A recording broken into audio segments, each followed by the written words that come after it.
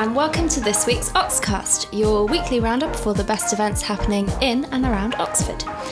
This week, I've got the weekend roundup. Michael has a selection of his favourite concerts. But first, here's Mike with a gig. How much do you guys know about the New Orleans brass bands? Little. A bit from GCSE music. So the New Orleans bands are a really traditional parade ensemble. After the American Civil War, lots of military brass instruments were left around, and they were really, really cheap, so lots of poor people in New Orleans decided to take them up and form little bands. And that's where jazz came from, but one of the most popular forms of these little brass bands that have a sousaphone and a couple of trumpets, trombone, maybe saxophone, that kind of thing.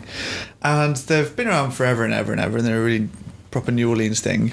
But they kind of have been gaining more and more popularity in the last few years. So people like the Youngblood Brass Band, the Hypnotic Brass and Hackney Colliery Band are starting to become a lot more famous over here and are doing really cool stuff because they're really good musicians and really cool groups, because brass is just really loud, so why not play everything on it? So the Hot 8 Brass Band, who are another really famous one, are coming to Oxford on Thursday, which is really exciting because they're one of those bands that still play a gig every single Sunday in New Orleans. Oh, amazing. So they're taking some time off that schedule to do a European tour. Although I was looking at the schedule, every time they go back to New Orleans, they've got another gig on the Sunday. They just can't take the time off. They're one of the slightly older ones, so if you're really into it, you know Rebirth Brass Band and Dirty Dozen, who are kind of more traditional, laid-back jazz stuff, but Hot 8 brought more of the funk stuff in. And their cover of Sexual Healing is really famous, and everyone knows it. If you've seen the film Chef, it's on the soundtrack to that. So yeah, they're coming to the O2 on Thursday, and it's going to be wicked. Not least because there are some fantastic bands supporting. Unbiased opinions here, of course. So there's a great soul singer called Harley Blue, but there's also Oxford's very own Temple Funk Collective, who recently were on the main stage at Common People and going from strength to strength. In case you haven't guessed, Mike is a member of the Temple Funk Collective. A very proud member. So yes, that's the gig on Thursday at the O2, and don't know how much it is, but it's definitely a bargain. On to the weekend now. I've chosen two events.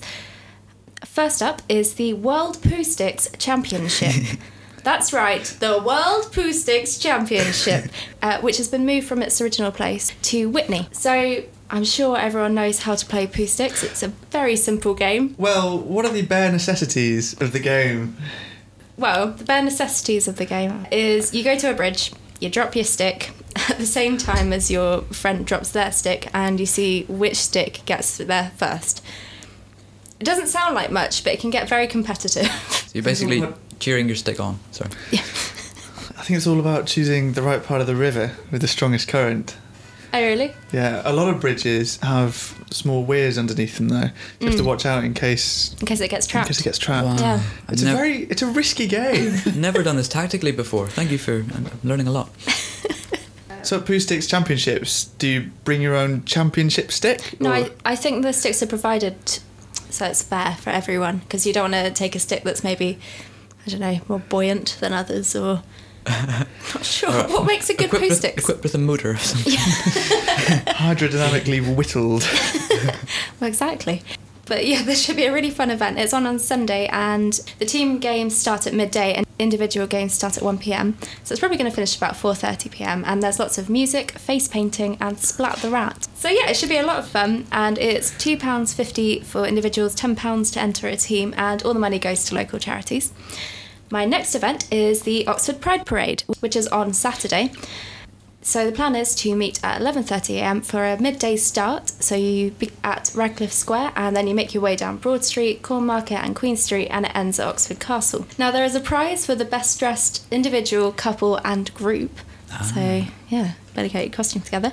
And there will be a market at the castle. I think Bitton Street are going along as well. And 2 stages, one on George Street and the other one's on Paradise Street, with loads of acts. And it's going to go on until late, where I think the plan is to head to Plush from 10 p.m. until late. So yeah, that's the Oxford Pride Parade on Saturday at 11:30 a.m. Okay, so there's a talk on Monday at the Weston Library, which is forming part of the exhibition that's been going on for a couple of weeks now, called Mexico's Painted Histories. So one of the cool things about what's on show there, if you think of how a culture like records its history, think of like annals and scribes writing things down. The Bayeux Tapestry. Forever, Bayeux Tapestries. Yes, perhaps slightly tapestry-like in ancient Mesoamerican cultures.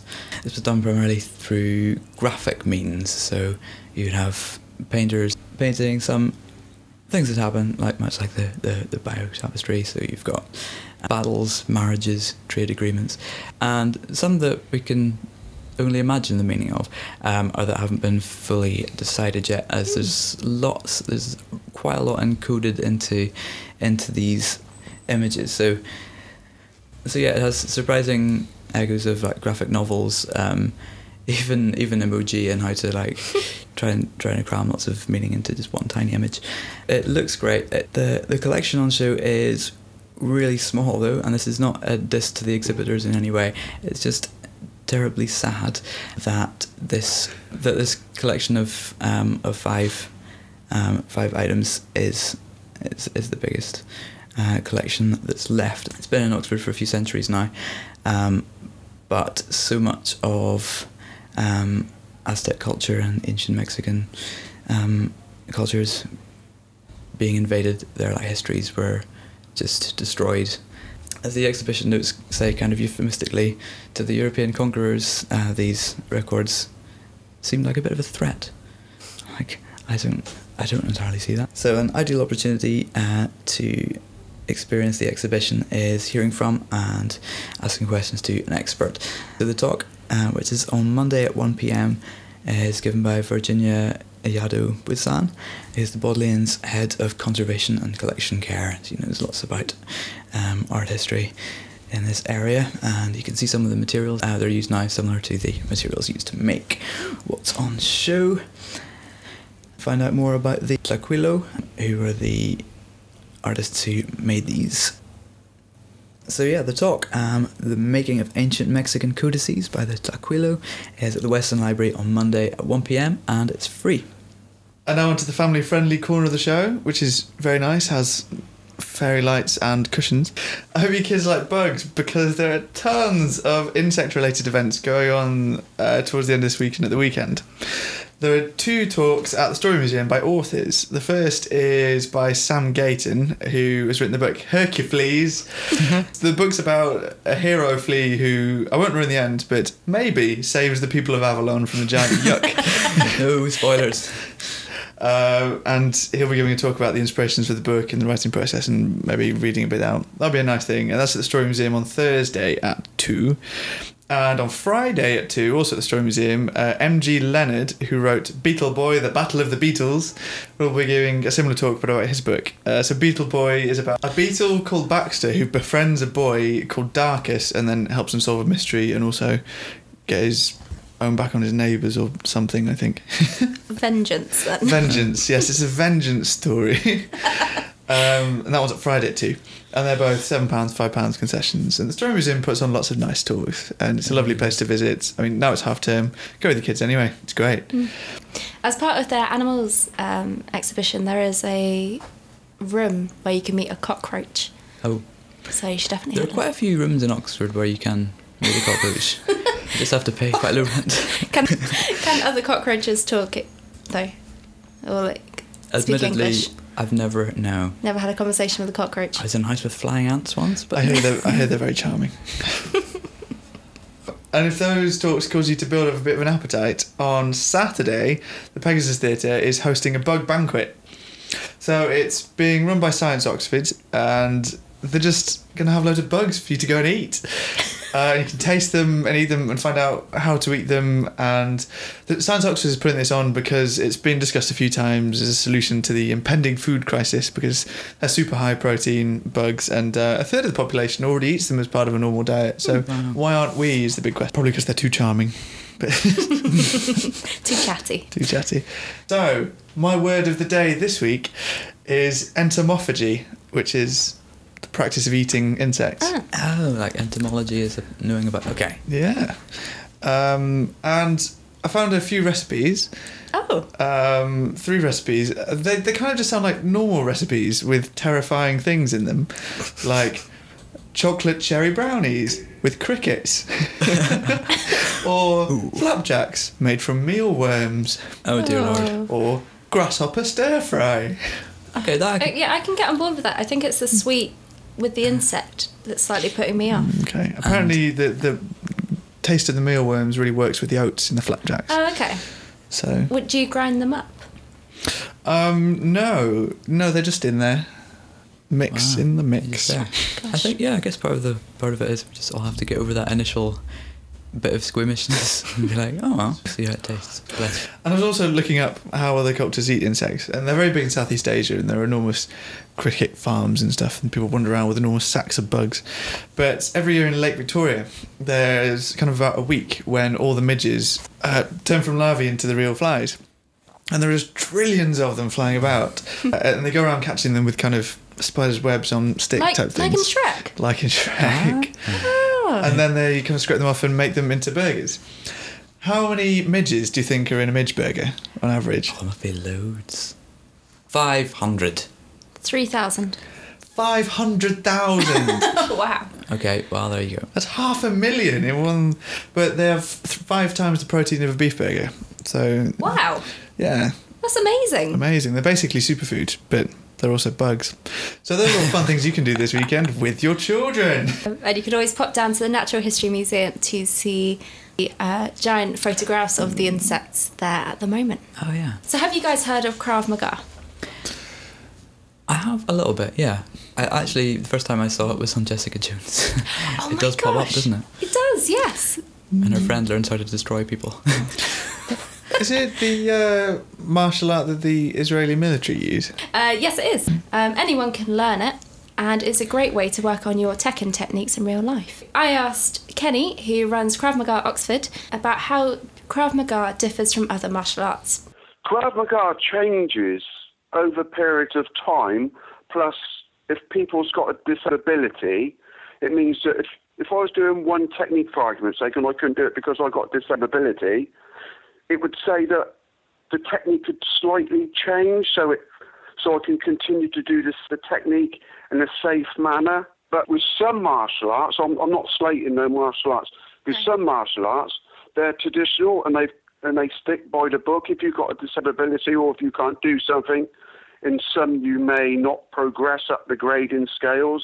But with Krav Maga, you don't have to grade if you don't want to. And that's where it differs. Plus, Krav Maga was formed around boxing, judo, jiu-jitsu, gymnastics, wrestling, and so forth. And it was all put together for a self-defense fighting system, as in not a martial art where it's traditionally from thousands of years ago. Listen to the full interview to hear what got Kenny into Krav Maga in the first place, where you can attend the sessions, and how he thinks it's useful in day-to-day life. You can attend Kenny's classes on Mondays and Wednesdays at the community centre in Botley, and also on Friday lunchtimes. It's £10 for your first session, but booking is essential. Okay, now for a concert roundup. Such a wild variety of things this week that no one could fail to be entertained or culturally enriched. Okay, first on Saturday at 12 noon, it's free, it's at the Ashmolean. Some Sudanese music happening. So local Sudanese band Nile are going to be playing traditional instruments from the region. So they're going to be inspired apparently by the objects in the dynastic Egypt Nubia gallery where they're playing. Nubia being present day Sudan. Hopefully instruments will involve the waza, which is a long-wind instrument made from cow horns. All the instruments from Sudan are fun to say, and should be fun to hear. Next then on Sunday, at the Cornerstone Arts Centre, a concert entitled Celebrating Stefan Grappelli. This is with Dutch violinist Tim Kliphuis and his trio.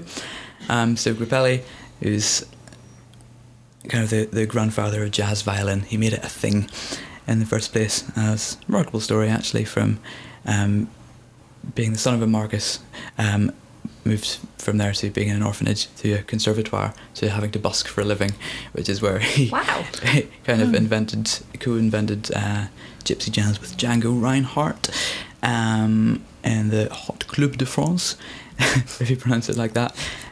So in this tour, Tim Cliphouse's Django is Nigel Clark on guitar, and there's an upright bass player as well. So they're just throwing all styles and genres into a blender, and it sounds really fun. It's on Sunday at 8 p.m, and tickets are £15 and £13.50 concessions. And then on Wednesday, I can't believe this, a living legend is coming to the New Theatre.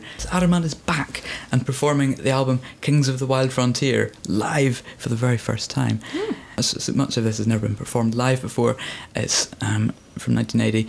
Think of the Ant music, or the Dog Eat Dog. Yeah, and it's got the song Dog Eat Dog, which is a bit of a kind of alone in 80s pop in that it's tried to introduce Burundian drumming to pop music. Amazing. And the title track Kings of the Wild Frontier.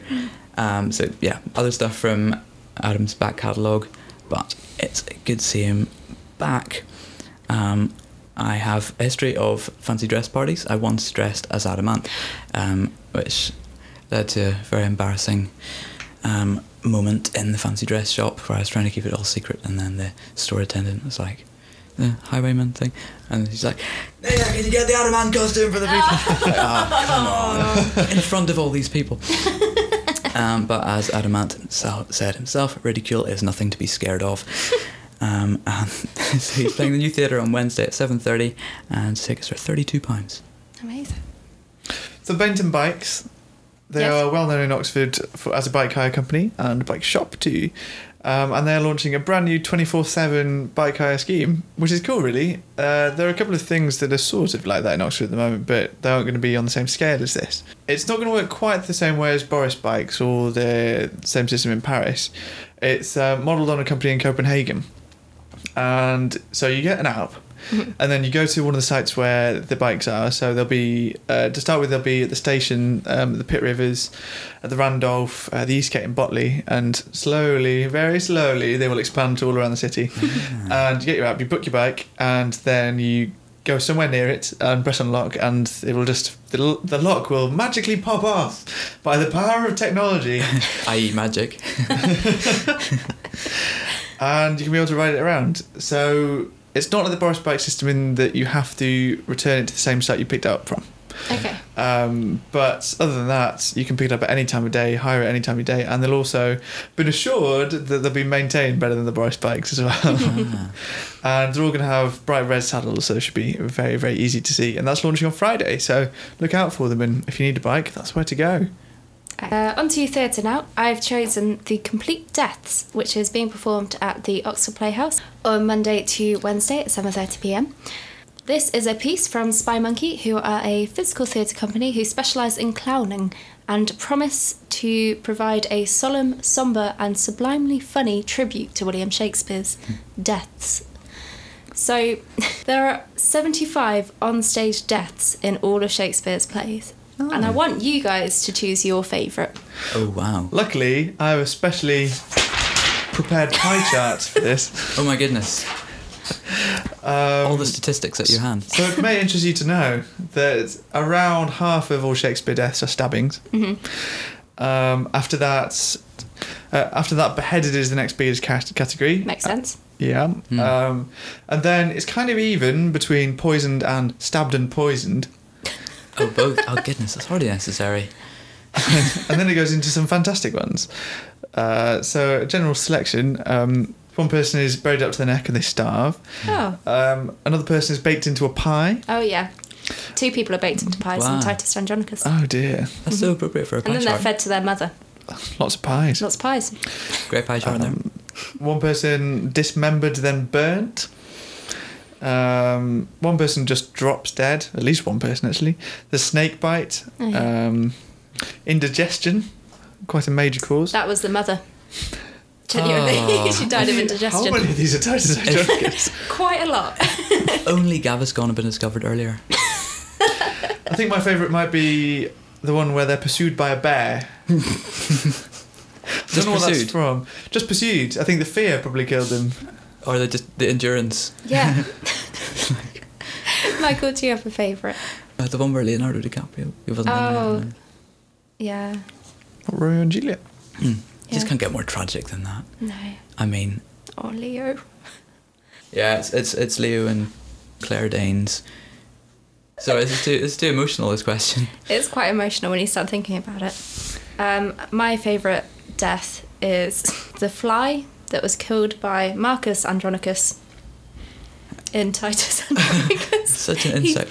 There's a fly buzzing about and he squishes it, and then Titus is like, "Why are you killing an innocent fly?" And it's ridiculous because Titus just killed like everyone. Oh wow. Yeah. Okay, so it's quite profound. But that death is actually going to be included in the play. That's cool. Who's playing the fly? Not sure. Very insect-friendly show today. Very. Yeah, so that's the complete deaths at the Oxford Playhouse, showing on Monday to Wednesday at 7:30. Tickets are £17 or £15 for concessions. It's suitable for ages 14 and up. So yeah, don't take toddlers. Okay, a bit of a cinema roundup now. First, there are a couple of series that have been going on for a while that you can still catch part of. So Studio Ghibli Forever. We mentioned a Studio Ghibli movie the other week. That's still continuing at the Phoenix Picture House. Only Yesterday is showing Saturday at 1 p.m. The film called Only Yesterday is showing this Saturday at 1 p.m. Also at the UPP, there's Sculpting Time series, which is 4 of the best by Andrei Tarkovsky, Russian legend and auteur, and Mirror is being shown there on Monday at 6:45. But may as well talk about something new. So movie of the week this week is The Daughter, which is opening this Friday at the Phoenix and Odeon George Street. It's an Australian film from first-time director Simon Stone, who's actually an experienced theatre director. And it's loosely based on an Ibsen play. It finds a son returning to a logging town that's shutting down. He's back for the wedding of his father, played by Geoffrey Rush. He's getting married to a much younger woman. Secrets are uncovered as the son reconnects with his school friend. Lots happening. Very dramatic. It's kind of interesting in the way it's played. There's no central protagonist as such. So you've got Geoffrey Rush looking haggard. Geoffrey Rush looking dependably haggard. And Paul Schneider is the son. So you maybe have to make a bit of an effort at first not to think of Parks and Recreation, in which he possibly has a bit more fun. But and also adorning posters is Odessa Young as the daughter of the title. This is early role for her, but she's commanding lots of attention, especially considering the other big names on the screen. Yeah, it's more expansive and atmospheric than you might fear if you think of a theatre to screen transition. But yeah, it looks fantastic. It's opening this Friday.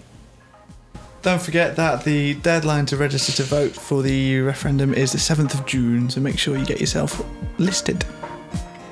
Make sure to follow us. We're on Facebook, Instagram and Twitter at Daily Info Oxford. And for more event highlights and tenuous puns, why not subscribe to the podcast from your preferred podcast provider? Freshly delivered, as it were, to your device every week.